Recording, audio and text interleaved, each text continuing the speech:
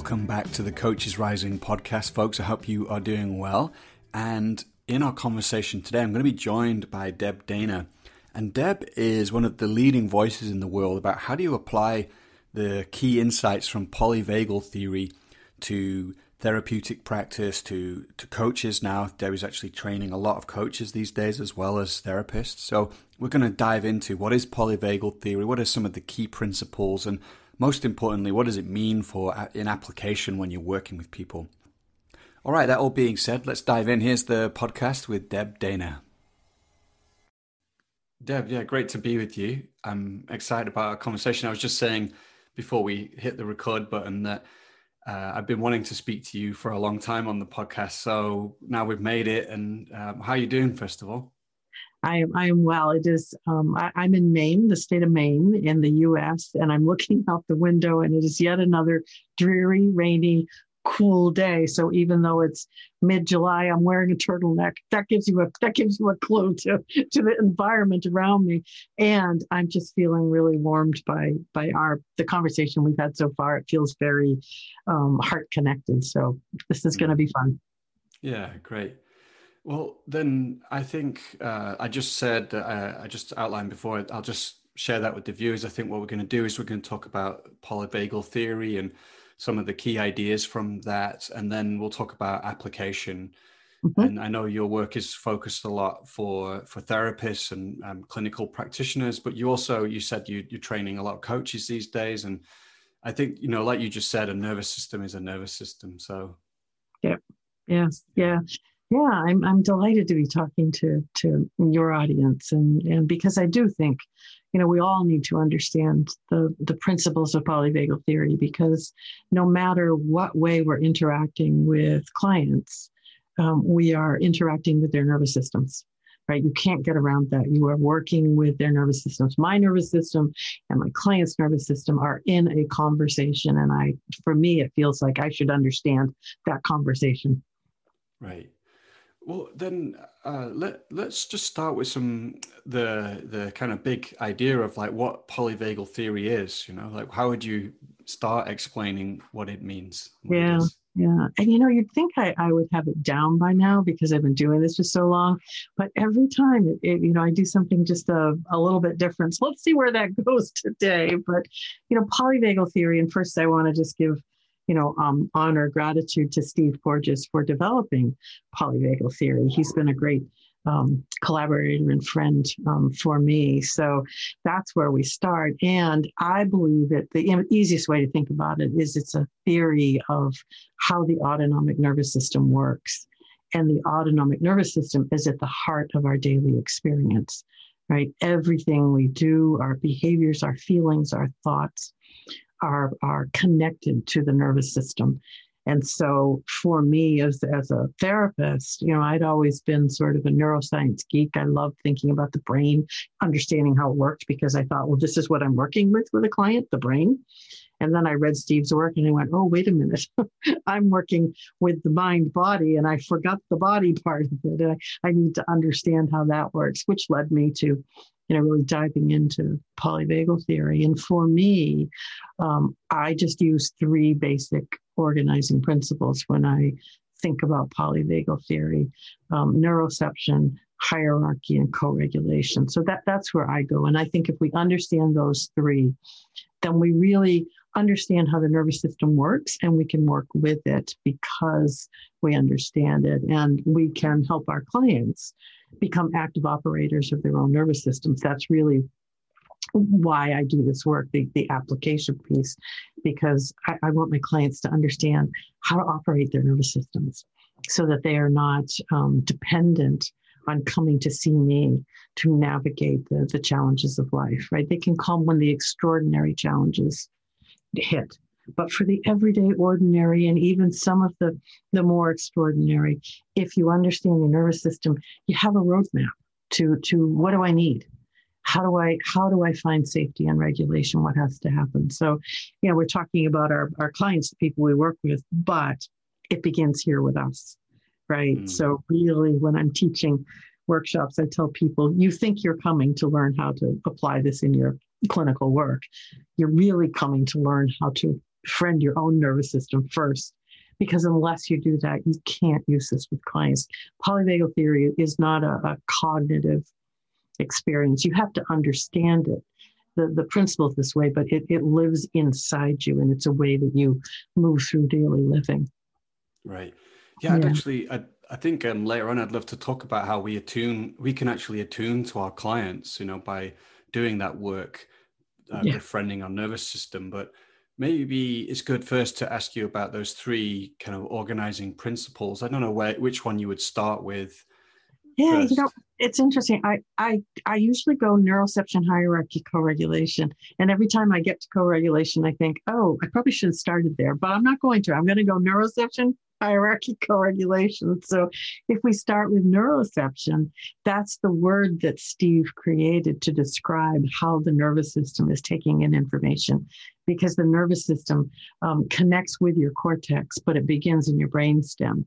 And so it works out of your conscious awareness below the thinking level of your brain, moment to moment. So, every micro moment we're alive, your nervous system is doing this process of neuroception, taking in through three streams of awareness, taking in through listening inside your body to your heart rate, your breath, your lungs, your digestion, your viscera, getting information.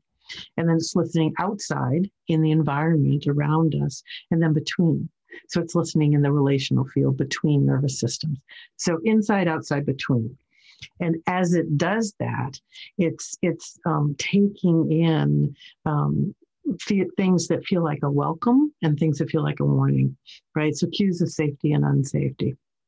And neuroception then prompts a move along the hierarchy, which takes us to this second organizing principle, which is the hierarchy, which was Steve's brilliant creation, his development of understanding the nervous system through the hierarchy in polyvagal theory. And it's called polyvagal because there are two vagal pathways, which was his contribution to this. And so the hierarchy has three states, three discrete states that we then blend and have flavors of. But we think about the three states.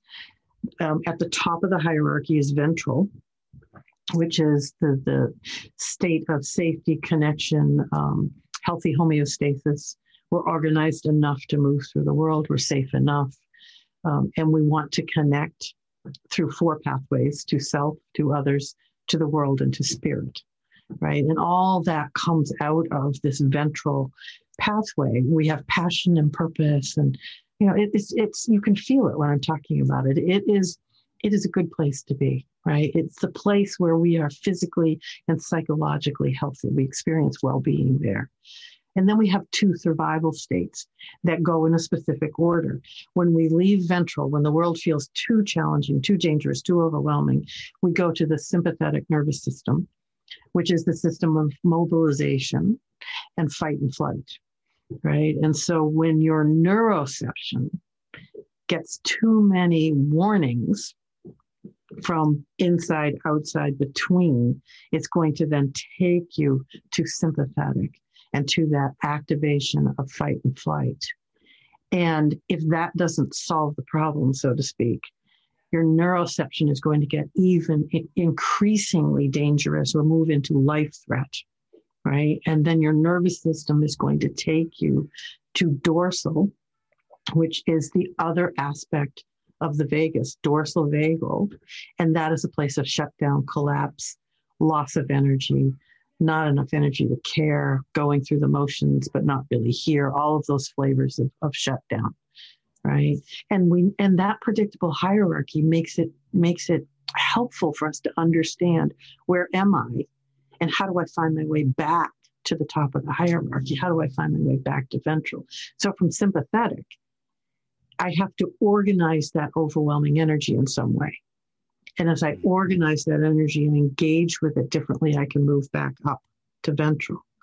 From dorsal, where I now have a huge lack of energy in my system, the hierarchy lets me know that from dorsal, I have to move through sympathetic to get to ventral.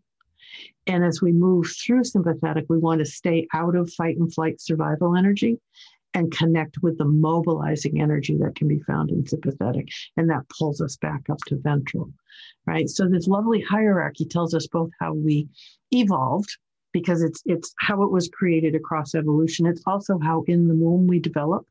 Dorsal develops first, then sympathetic, and around 30 weeks on ventral. So it's how we develop as a fetus.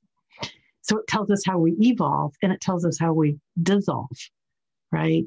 So we know we can help our clients understand, well, this is what is happening. We can help ourselves understand, oh, wait a minute.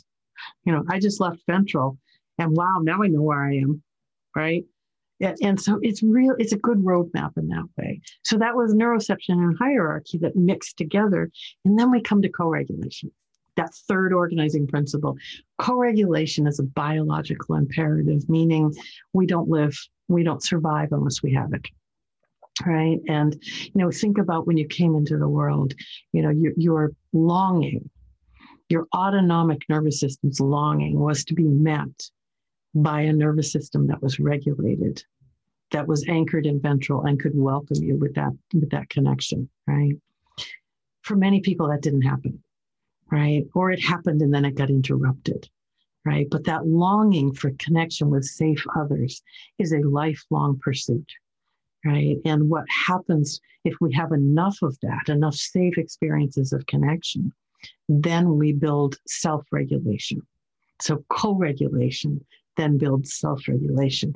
If you came into the world and you didn't have that predictably regulated nervous system around you, right, then you probably had to self-regulate because there wasn't anyone around to co-regulate with. And so it's out of order in that way. And so sometimes the missing experience is in safe co-regulation, and we have to find those experiences as we grow, as we become adults. And I'm 68, so I'm at this other end of my lifeline, my timeline of my life. I still need co-regulation, and perhaps need it even more now, because I'm in a place where it can feel overwhelming to be doing everything on my own, right? So, it's an interesting place to be. And then to think, who do we create for our co-regulating people, right? Who are your people? And for many of our clients, they don't have people, right? We're their person. We are the person that they can co-regulate with in the beginning. And so, again, the responsibility why we have to understand our nervous system is, in order to be regulating for you, I have to be regulated to myself. Right. Yeah, that makes a lot of sense. I've often seen that in my coaching clients, that they come in a kind of stressed or agitated state. And one of the things we're doing together is through my presence and acceptance of them, they begin to become more aligned and regulated, and then they access a certain kind of innate resilience and wisdom. Yeah, I love that you said that, because as you are anchored in your ventral, right, you are sending through your neuroception, through that between pathway, you are sending that information to their nervous system. You're also saying things, which is lovely, but you're sending in this other communication. That is the one that we want to pay attention to. And as they begin to feel that and their system begins to regulate, they have access to this innate wisdom, which is, I think, in our nervous system all the time. They also have access to their prefrontal cortex, because from that place of ventral regulation, prefrontal then is fully online and active. When we go to a survival energy, whether it's sympathetic or dorsal, our prefrontal no longer works in the way that it does when we're regulated. So there's that mind-body connection is so, intertwined. Yeah. And it strikes me as being quite a very compassionate theory, in the sense of, I think a lot of people can feel very judgmental when they're getting stressed out, and then they can't just click back into place. But actually, what you're saying, it sounds like, well, the neuroception, a lot of this is happening below conscious thought and awareness, and it's kind of automatic. Yeah. Yes. And so we have to, part of our work when we're bringing this into our work is to bring perception to neuroception, right? So that we stop and go, oh, what's happening? Where am I? right? And we have various ways to map our system so that I sort of can land and say, oh, here's where I am, right? But what you're saying is it's a very compassionate, because it's non-pathologizing, it's non-shaming, non-blaming way of being with myself and with others, right? Because if I look across the room and my client is either really suffering with agitated, overwhelming anxiety, or anger, which are both sympathetic, or is in that place of just looking like they're not really here, or they don't even want to be here, I can look, and instead of making a story or a meaning or a moral meaning about it, I can simply say, oh, that's a dysregulated nervous system, right? What does that system need in this moment to feel safe enough, welcomed enough to come into connection? Because the nervous system truly is always talking to us, right? In the behaviors of your clients, in the things they say, in the things they tell you they're feeling, in their symptoms, whatever their symptoms are, that's the nervous system saying, here's what's going on, please listen. What kind of symptoms? Yeah. Mm-hmm. Yeah. What kind of symptoms do So if you think about people who keep losing jobs, people who use substances, people who spend all day binge watching a TV show, right? Some of the simple things we hear all the time, right? That's the nervous system trying to tell you something, right? And if we start by trying to work with the symptom, then we're forgetting that the symptom is just the story the nervous system's telling you. So we need to go underneath the symptom and listen to that story, because if the nervous system can become more regulated, those symptoms are going to change, right? Because they're no longer needed, right? Yeah.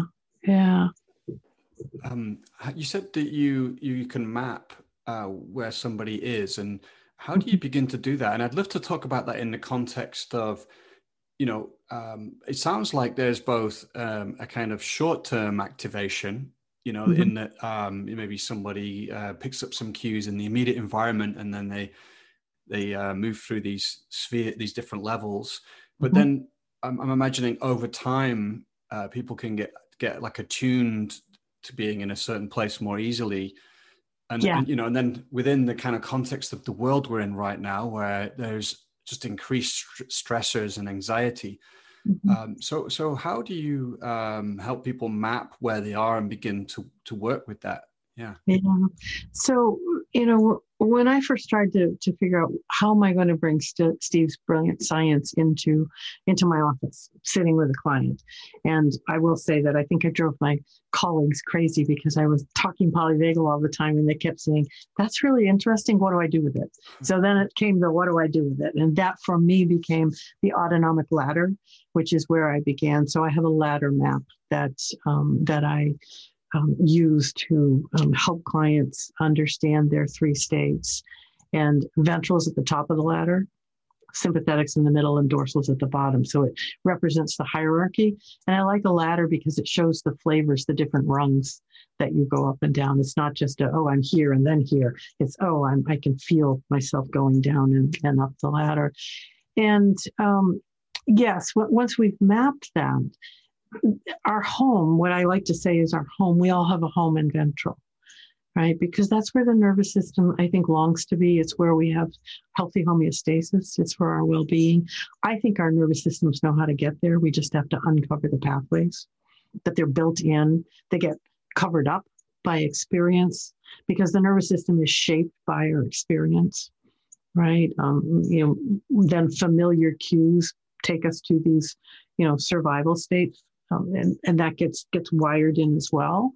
So we have the home and ventral. And then I like what you're saying about the current state of the world, which has been helpful in some ways in helping people understand we also have a home away from home, right? In one of those survival states.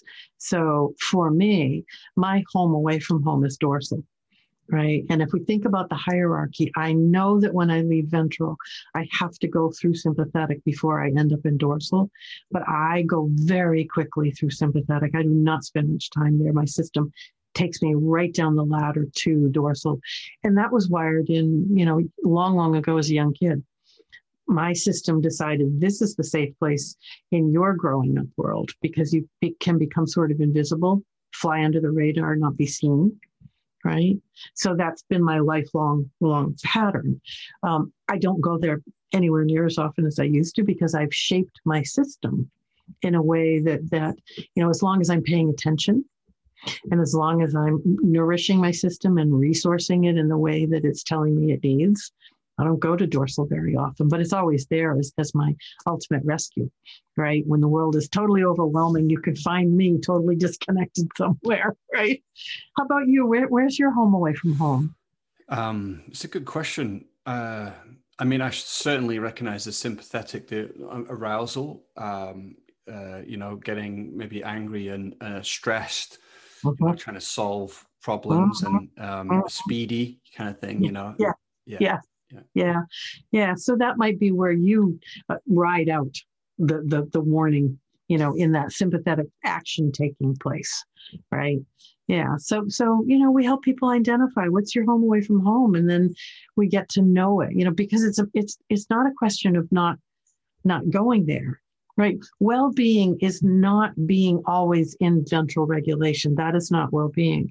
Well-being is knowing when I have been taken into a survival state and having pathways to bring me back. Right. And for me, that is a resilient system. That's resilience, right? That there's this move out of regulation and back into regulation. And for many of our clients, what happens, why they suffer, is because they get pulled out and they get stuck there, right? So it's not that we're not going to get pulled out. We get pulled out all the time in little ways and then in big ways, sometimes. And everybody over the course of this past 18 months has really noticed that. The everyday just happens over and over and over, and sooner or later it's overwhelming and we get stuck somewhere, and so the work has been to, how do I find my way back? I have to keep coming back and having, what I call a critical mass of ventral vagal energy alive and active in my system. Doesn't mean that I don't have the other flavors too. So right now, if I stopped and listened in, I have a lot of ventral, and I could ventral because you're a delight to talk with and be with.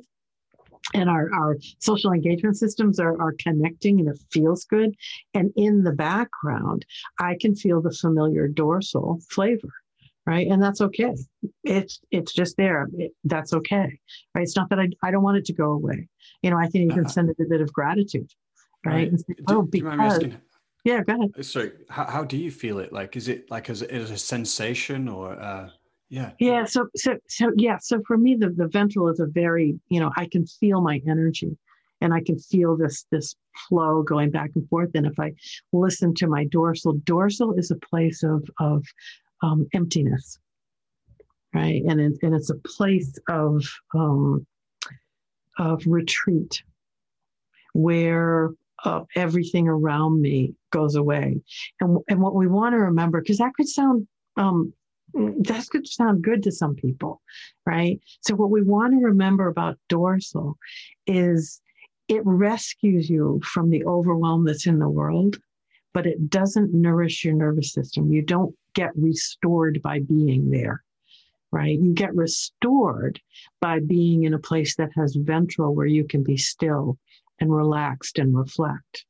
But this dorsal experience where you are taken away can feel relieving, but it doesn't feel filling. So we just want to make sure people understand that piece. Yeah. Mm. Yeah. Beautiful. Yeah. Sorry, I cut you off before. I don't know if you remember where you're at, but Nope.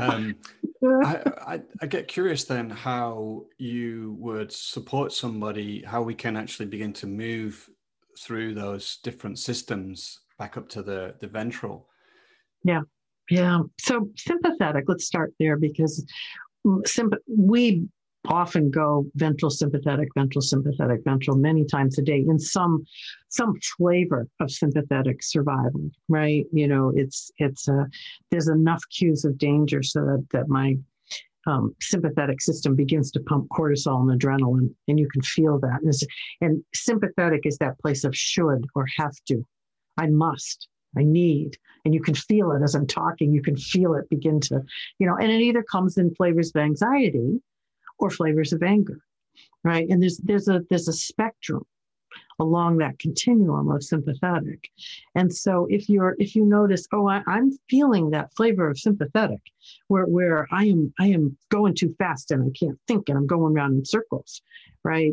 Then if you feel that in the very beginning, it's easier to find your way back to ventral, right? So when you can notice that, you say, okay, what do I do to organize this energy, right? Because the energy is disorganized. The movement usually looks chaotic, disorganized, right? And it might be something as simple as getting up and walking to a destination, because that's going to organize your energy. In order to go from here to there, I have to organize my body. It has to move in a certain way. Or it could be as simple as turning on some music and singing along, right? Because I have to be organized in some way. It's all about organizing, because the energy of sympathetic is chaotic, overwhelming, disorganized. So we just want to organize. There's so many different ways to do that. The way that is more difficult is a cognitive way. So like if I'm your client and I'm, in this dysregulated, disorganized, sympathetic place, and you notice that talking to my prefrontal is probably not your best bet, because my prefrontal isn't listening in that moment, right? So inviting me to, whatever, let's get up and move, or let's go for a walk, or, how about if we, sing along to a song, whatever it's going to be. And the thing that I invite you to do is front load that. So plan that when I'm ventral and talk about, let's play around with. It's fun to experiment. This kind of work is all a big experiment anyway, right?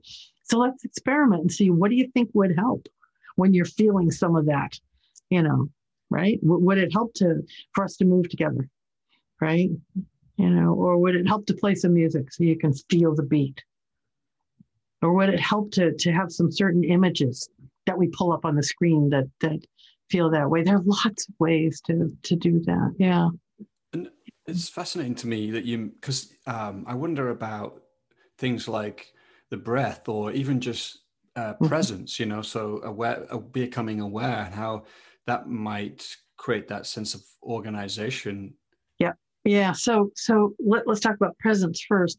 Your ability to be anchored in ventral and send that energy to me so that my neuroception feels it is important. And in sympathetic, the energy you're sending, your ventral energy, needs to have its own energy and activity to it. Because if you send me your very kind, slow, connecting, gentle coach's energy, and I'm in a sympathetic, disorganized, chaotic place, my nervous system is probably not going to get the message. Gotcha. Right? So what I need you to do is send me ventral care, connection, but with some oomph behind it. Say, so your words, rather than saying, oh, I'm right here with you, need to be, wow, I can really feel there's a lot of energy going on here right now, and I'm here with you. Let's explore it together. Something like that. You can feel the difference, right? And then in dorsal, you want more of that gentle, because in dorsal, the experience of being lost, alone, abandoned, where no one's ever going to find you, right? It's an untethered floating thing. And so when you're in dorsal, I might just simply say, I'm right here with you. And I'm going to stay here as long as we need. And I'm sending you ventral. Can your nervous system feel it? I don't talk to the brain because your brain's not there. Can you feel it? It's a crazy question. Can your nervous system feel it? Is a better entry in, right? But you could feel the very different energy, right? Yeah. And then breath, because breath is a portal to changing state. It's an autonomic activity. It's controlled by your nervous system, and we can manipulate it. It's one of the few things that is an autonomic experience that we also can manipulate. And breath is a powerful regulator. It's also a powerful activator. So we want to be very careful with clients. And it's something we want to play around with and experiment with when they are anchored and feeling curious. Because and I always say to a client, let's just start by noticing the breath, right? And even noticing can be too much. But let's start by noticing, right? And then what we know generally is if you extend the inhale, you come back to more ventral, right? And if you bring more breath in, you bring more energy in. So if I'm in dorsal, I may want to bring more breath in. Oh, yeah. Right? And then extending the exhale for the ventral. Yep, Yeah. exactly. Yeah. Exactly. Right. And sighing, which is something I teach and I love to teach. So let's talk about sighing. Sighing, the research on sighing says that it is a gentle reset of both your nervous system and your brain activity. Right? Isn't that fascinating? And we sigh spontaneously many times an hour. So, I talk to clients and I say, it's something you do anyway, right? So, we might begin by just noticing when you sigh, but let's play with sighing, right? So when you're in a dorsal hopeless despair, you have a sigh of despair, right? And as you sigh in that despairing place, it's a momentary reset. It's an interruption of that place in your nervous system. In sympathetic, we have a sigh of frustration, right? Or a sigh of anger or a sigh of anxiety. Again, it's an interruption. And then when we reach ventral, we have a sigh of relief. And then when we stay there, we have a sigh of contentment. And what I do with clients is I just practice those 4 kinds of sighing. We imagine, we're together, we're regulated. Let's imagine what a sigh of despair, a hopeless sigh might sound like. And again, what we want to do is we want to do it when we don't need it, right? We want to do it when we're feeling ventral enough so that we can play with these things. And then when my client goes to that state, I'm going to say, oh, let's give a sigh of despair together, right? And again, it's that together because we want to co-regulate, right? I don't say, why don't you try a sigh of despair? I say, oh, let's do that together. Let's sigh in despair together, right? And that begins to, it lets them know I'm right here with you. And it also is a shared activity and it's going to interrupt for a moment the depth of that disconnection, right? I don't understand sympathetic as well in an embodied way because it's not my place, right? And yet, boy, do I love to sigh with frustration with my clients. It is such fun. So you and I could have fun sighing with frustration, right? And then that, I think what we forget is we want to honor and savor and celebrate when we're in ventral. So that sigh of relief, oh, look, we arrived back in ventral. Right? And then a sigh of contentment when we stay there, right? And that's the piece as coaches, as therapists, we forget. When we're working with the dysregulation, we forget that we have to really savor the regulation, right? That's important. Yeah. Yeah. So that kind of helps us to reinforce it and, maybe even extend it or increase it in some way. Yeah. Yes. Yeah, and that's shaping your pathways, right? I mean, and I like to talk about this explicitly with my clients. So I like to tell them, I'm going to narrate this for your nervous system as we go through, right? And so as they begin to come back to life, oh, your nervous system is bringing just a spark of energy, right? As we're in ventral again, wow, look at that. We just navigated all the way back to this place of safety. How wonderful is that? So really putting it out there in explicit language, because what we're talking about are implicit processes that are happening all the time. And unless we bring them into explicit awareness, we can't really work with them in the way that we want. There's something I wanted to ask you about images, because you said, and is that related to a cue, like as in an image as a cue that can display a sign of safety or connection? I'm just curious about that. And I love images. I'm an image and kind of thinker, and some people image does not work at all. For me, I do love image, and so I often will collect images from the websites where you can collect free images. That there are a couple that artists upload their images free for you to use, which I think are lovely. And so I'm always collecting images and then sharing them in my workshops.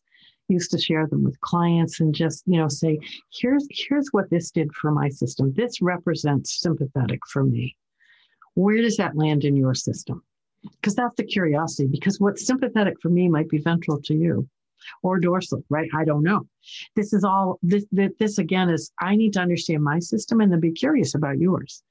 And I would then also invite clients, and I invite people in my workshops to create their own set of images and share them, right? Because if my client brings me their images, it's fun. They'll say, so here are my sympathetic images. And I'll look through them and go, ooh, yes, no, my system goes here. It's this lovely joining as humans, and understanding how nervous systems are different and dissimilar.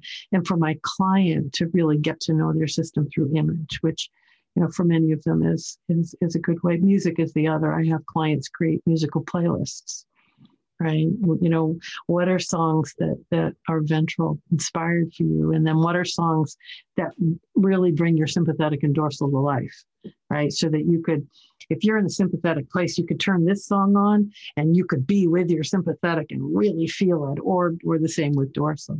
There's magic in music, there really is. So these are all the ways that if you understand the organizing principles, you get creative, right? How else might we get to know your nervous system, right?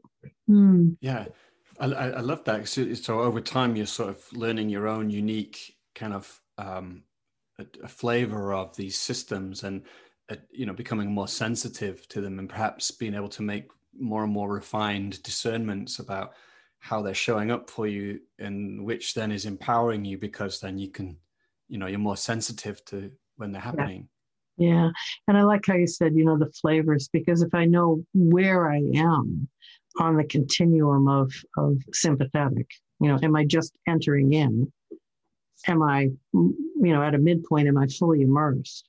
If I know where I am along that pathway, along that continuum, then I can, know what do I need to do? Because if I'm just entering in, it'll take much less for me to come back to ventral than if I'm fully immersed, right? So knowing more precisely where I am is a lovely way. And image can help us, do that. We can create a continuum of all the flavors of your sympathetic through a whole series of images, right? Yeah. It's fascinating to give people options of how do you want to get to know your system. Here's where your system, here's the biology of this system. How do you want to bring it to life? Right. Yeah. And trying to find multiple ways. I don't know. What would you bring? Are you an image or a movement or a music or? Well, I just thinking this year I had a point in the year where it was very challenging for me, and I kind of definitely had spent long periods of my time in the sympathetic and the dorsal, I think, and I actually instinctively started to do things that supported me. So I actually made a playlist of music that was very touching to me, and it it just seemed to. It's funny because without knowing what you're sharing now, it was like I selected the music that just seemed to hit the right spot for me and bring something out of me. And I would often listen to that walking in nature as well. So I started to combine them. Yeah. And it makes me think about these protocols as we get more and more sophisticated with this. I imagine we could create these really sophisticated, attuned protocols for people that could help them shift rapidly, maybe even using things like virtual reality or, artificial intelligence. I don't know. But I know it's just fascinating to see where it can go, isn't it? I like what you did because, and I think what you say is so true. We intuitively know to reach for something. It's the same as in our work. We intuitively know what to do, and this theory and this way of exploring it just puts the science underneath what you're already doing. So, you knew music was important, and so you created a playlist, and then you added walking, which is this gentle movement to keep you out of shutdown and to organize your movement in nature. And the research on nature says that nature is a pretty predictable regulator of our nervous system, right? So you intuitively put three together, and now knowing the science behind it, you might then go on to create some specific things that you would do if you felt yourself moving into that sympathetic state. You rather than just, sort of falling into it, right? You now can say, oh, here are some ways I'm going to work on this and combine this and see what works for me. So that's where we're heading, which is beautiful, isn't it? Yeah. Yeah, totally. I could see this kind of thing being taught in schools to children, and I even in the way we design our buildings and things like that. I could imagine there's an application here that our environments are attuned to our nervous systems and vice versa, which they probably already are anyway. But we're actually, yeah. Yeah, I mean, and it's interesting because we have to be careful because, we talk about when we get multiple nervous systems together in one space, they have different responses to different elements in that space, right? So we want to be careful not to say, this is going to be ventral for everybody because I haven't found that thing yet. Right. Even nature, right? What kind of nature, where in nature, what are the elements of nature that bring you the most ventral joy? I live in Maine and I live by the beach, and that the ocean is for me the place in nature. I like mountains, I like forests, but they don't do the same thing for me. How about you? Well, I was just at the beach, and there's something about swimming in the sea that it just makes me start laughing, and I love it. so it's like a kind of, that's the like premier, especially if it's a beautiful coastline as well. Yeah. So then what I do is I collect beach stones, right? And they become my ventral, anchors that I can hold on to. I have collections of them, around the house. And when I'm having a particularly challenging day, I might grab a stone and put it in my pocket or carry it with me. So it kind of, you can see how we can connect things and build on them, right? So, if I'm in an environment, you're building me a space, I want it to have some elements that feel like ocean. But my colleague, really loves forests. And so ocean would be okay for her. And she needs some elements that would remind her of forest. So this is the lesson of the nervous system, is that we know nature is a regulator. And then within that, each person is going to have a different element in nature that really brings that alive for them. So we want to be curious about that. Right. Someone likes looking at cute cat pictures, and the other one's like hates the cats. So exactly. Yeah. Go ahead. I was just going to say sounds because I was just listening. There's somebody hammering out there in the neighborhood. Sounds are very regulating and activating, right? And so if you create a sound environment, we call it a soundscape. If you create a soundscape, if you know what sounds, they're called sound marks, what sound marks make up a soundscape that brings you a sense of ventral, that welcome, that whatever, however you describe it, then you can begin to create that too. And for you, music was a sound that helped, right? Specific sounds. For me, it is as well. The sound of the sea. When I worked in an office, we all had the sound machines outside our doors for privacy. And at the end of the day, when you turned the sound machines off, my nervous system went, oh, thank God. It was like just, all day long. So it's interesting to think about sounds as well. Yeah. No, it gives me a lot of creativity around, the way we can, everything, we're perceiving everything all the time, and that's impacting us subperceptually. And I get curious about, you work with clients, and when you work with them, I just get curious unpacking that. Like, are they coming to you because they want to work with you for a period of time, say 6 months or a year, and they, are you then working with them on helping them kind of become more resilient by perhaps retoning their nervous system from adverse childhood experiences? Is it really just about giving them key distinctions and so they can go away and practice themselves? I'm just kind of like wondering where you go with them. Yeah. So for me, it's a both and, because I will say, I am not seeing clients individually. any longer. I saw my last client at the end of 2020. Now, because now I, teach and train and do workshops, and the joy I get is doing demos in a workshop, because I am a clinician and I love clinical practice, and so that's what I get to do. But when I was practicing, I'm a complex trauma specialist, and so my clients would come to me with a very complicated nervous system and complicated living situation. And what I would say, and what I think we all should say if we're working in this way is, this presenting problem is what we call it, the presenting problem, the thing that brought you here because you are so suffering, or in many cases, the people around you are suffering and they've sent you here, right? I worked with a lot of people who were involved with the law, and so they were sent to therapy, right? So for whatever reason you've ended up here, if we might take that and put it over on the side and work to understand and begin to bring regulation to your nervous system, and then take this problem back and look at it, we're going to be able to work with it in a much different way, right? Because if I'm trying to work with someone who, has gotten into trouble with the legal system because of anger issues, right?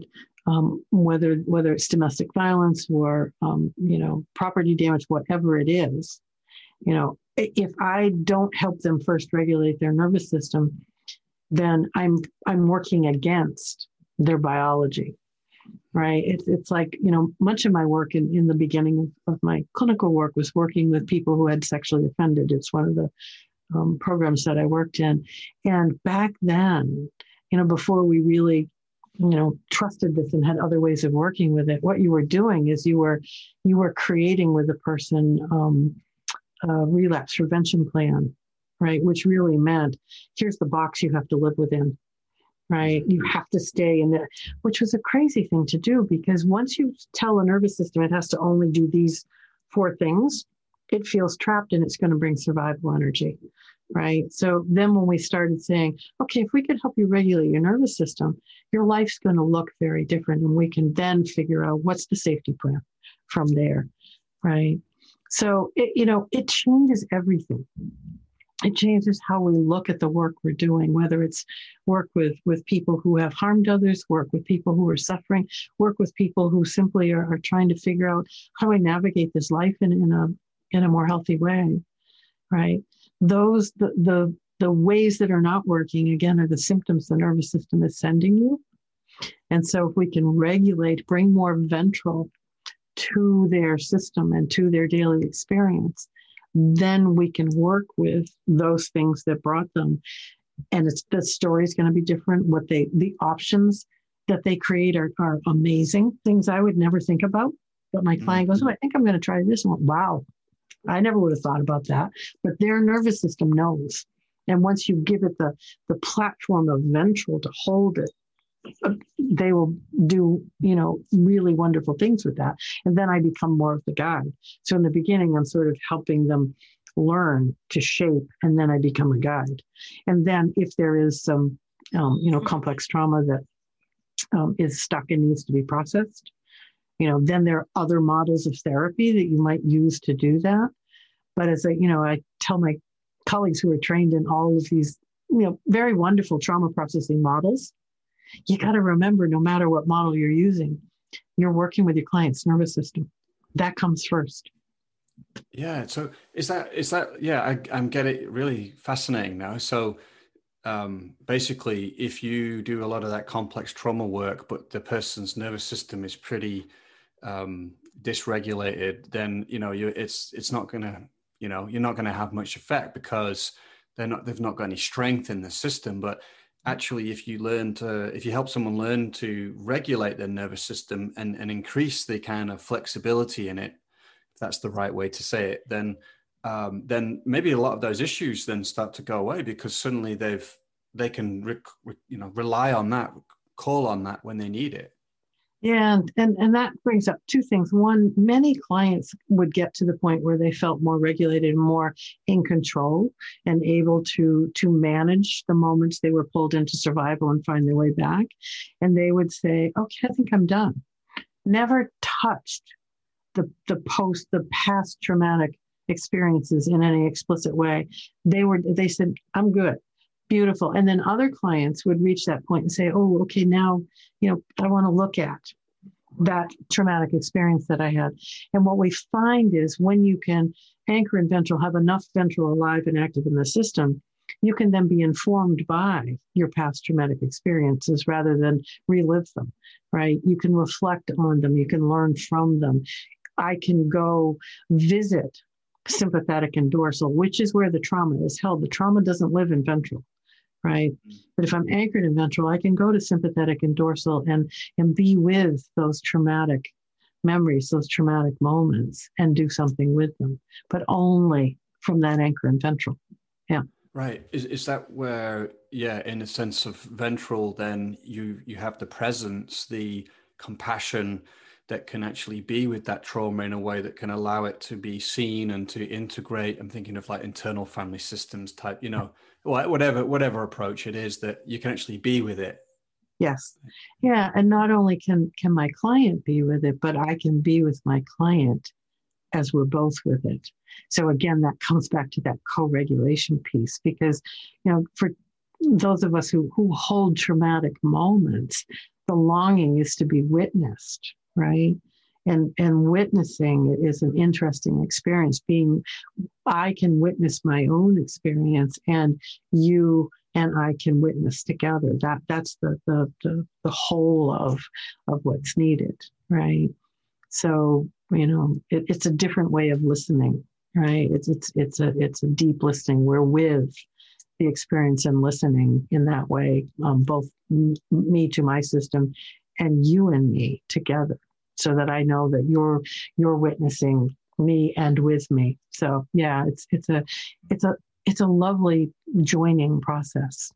And then I guess that makes me think of then that in that co-regulation and that joining, the role of I heard you use the word curiosity, and that, because I like this, it's like the way I hear you talking about it is, it's not like clinical, and I mean that in the sense of like we're going to apply this 5-step process machine-like, but actually there's a kind of curiosity and a presence to what's emerging and the unknown in some ways. Does that feel right? That's beautiful. Yes. And for some therapists, some coaches, some people in this work, that can feel dangerous, because I don't have these 7 steps to follow. Right. And so the shift is to say you're just staying in the conversation with the nervous system. Right.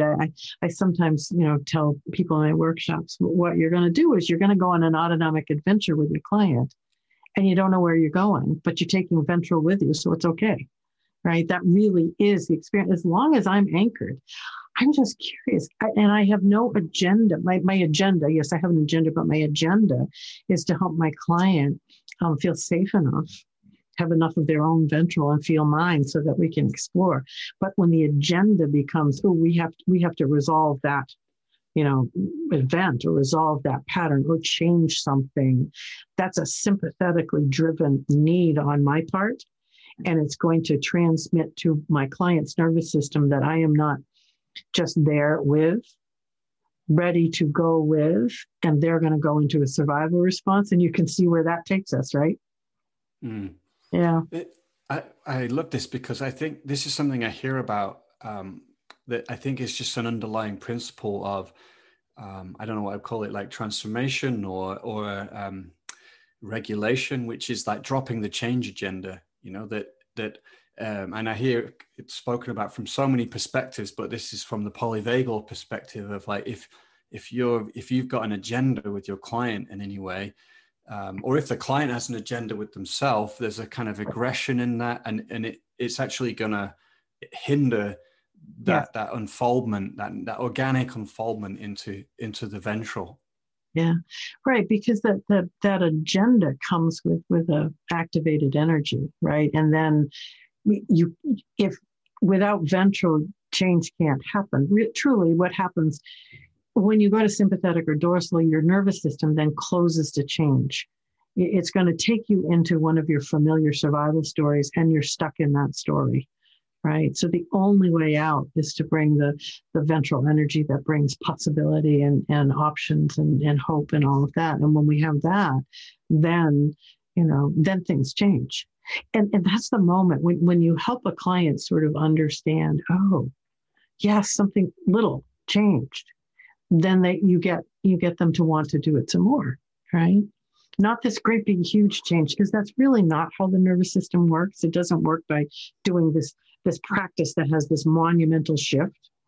Although sometimes we do feel a visceral and embodied nervous system before and after, most of the time it's a very gentle, tiny steps along the way that we're tracking. And then at some point, there's a tipping point where, oh, this feels really different, right? Mm-hmm. And that's our job, is just to notice those little shifts along the way that get us to this point where, I really did that differently, right?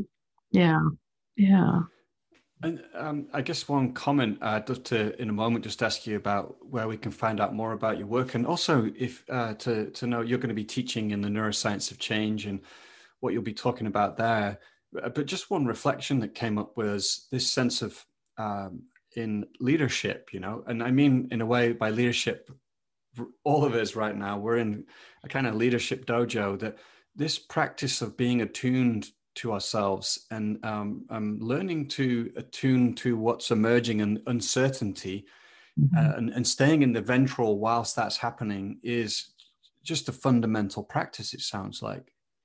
Yeah, this time we're in globally, for, all sorts of reasons that have come together. And we can see the polarization that's taking place in the world through the lens of the nervous system. We can talk about that polarization as the incredible number of people who are in a sympathetic, activated fight or an activated flight. And then the other huge group of people who have gone to a dorsal, give up, no hope, can't care, right? And that's biology. That's not people making a decision that I'm going to be angry and fight, or I'm going to, give up. That's your nervous system taking you to that state. And then out of that state, those stories emerge. And the only way we are going to be able to really even have conversations that we need to have and make the change that we need to make, and even figure out what that is when there's enough ventral in the world to offer those cues of safety and welcome, so that people can feel safe enough to engage and do that, right? And when I think about it, it can feel overwhelming. Like, how do I possibly do that? How do I get all these people to ventral? And so if we bring it back to its lowest common denominator, and the nervous system is the common denominator we all share, we can do it one nervous system at a time. We can do it starting with our nervous system, and then we send cues of safety and welcome out into the world, and that finds another nervous system. And another nervous system can begin to feel that and send that on, because this connection, we are inextricably connected, all of us humans, through our nervous systems. And think about that as a beautiful communication pathway to send an invitation for ventral connection. Hell yeah, Deb. Like, I just think that's a beautiful place to bring this conversation to a close. I've said this a lot on this podcast, and I think it's true for therapists too, but I think coaches have an important role to play in these times for that reason that you just named, that, one client at a time, and it can ripple out, and that, then there's a sea change happening where more people access ventral. So, I think that's a beautiful thing to say. And that brings us to a sense of hope, right? When we can feel pretty hopeless. Steve talked about benevolence, and I love that term, benevolence. And benevolence is not only am I in ventral, but I'm using ventral. But benevolence is the active, ongoing, intentional use of ventral vagal energy in service of healing. Right. So I can be in ventral, and I can use my ventral in service of healing. So that's the invitation all of us. Yeah, wonderful. Mm. Well, I feel that sense of hope right now, I hope that people listening feel that too. And maybe it's happening right now, through sound, through our voice, and through the co-regulation of us in connection, and the community of practitioners that listen to this podcast around the world. Also, I'd love to ask you about the neuroscience of change. You're going to teach a little bit on that. What are you going to talk about in your session? Do you know that yet? I know you've only just signed up to that. You might not know. I'm not sure yet. It's going to be interesting to kind of figure out what would be the best fit, what would be most appreciated. So I don't know yet. And I will say I do love creating workshops.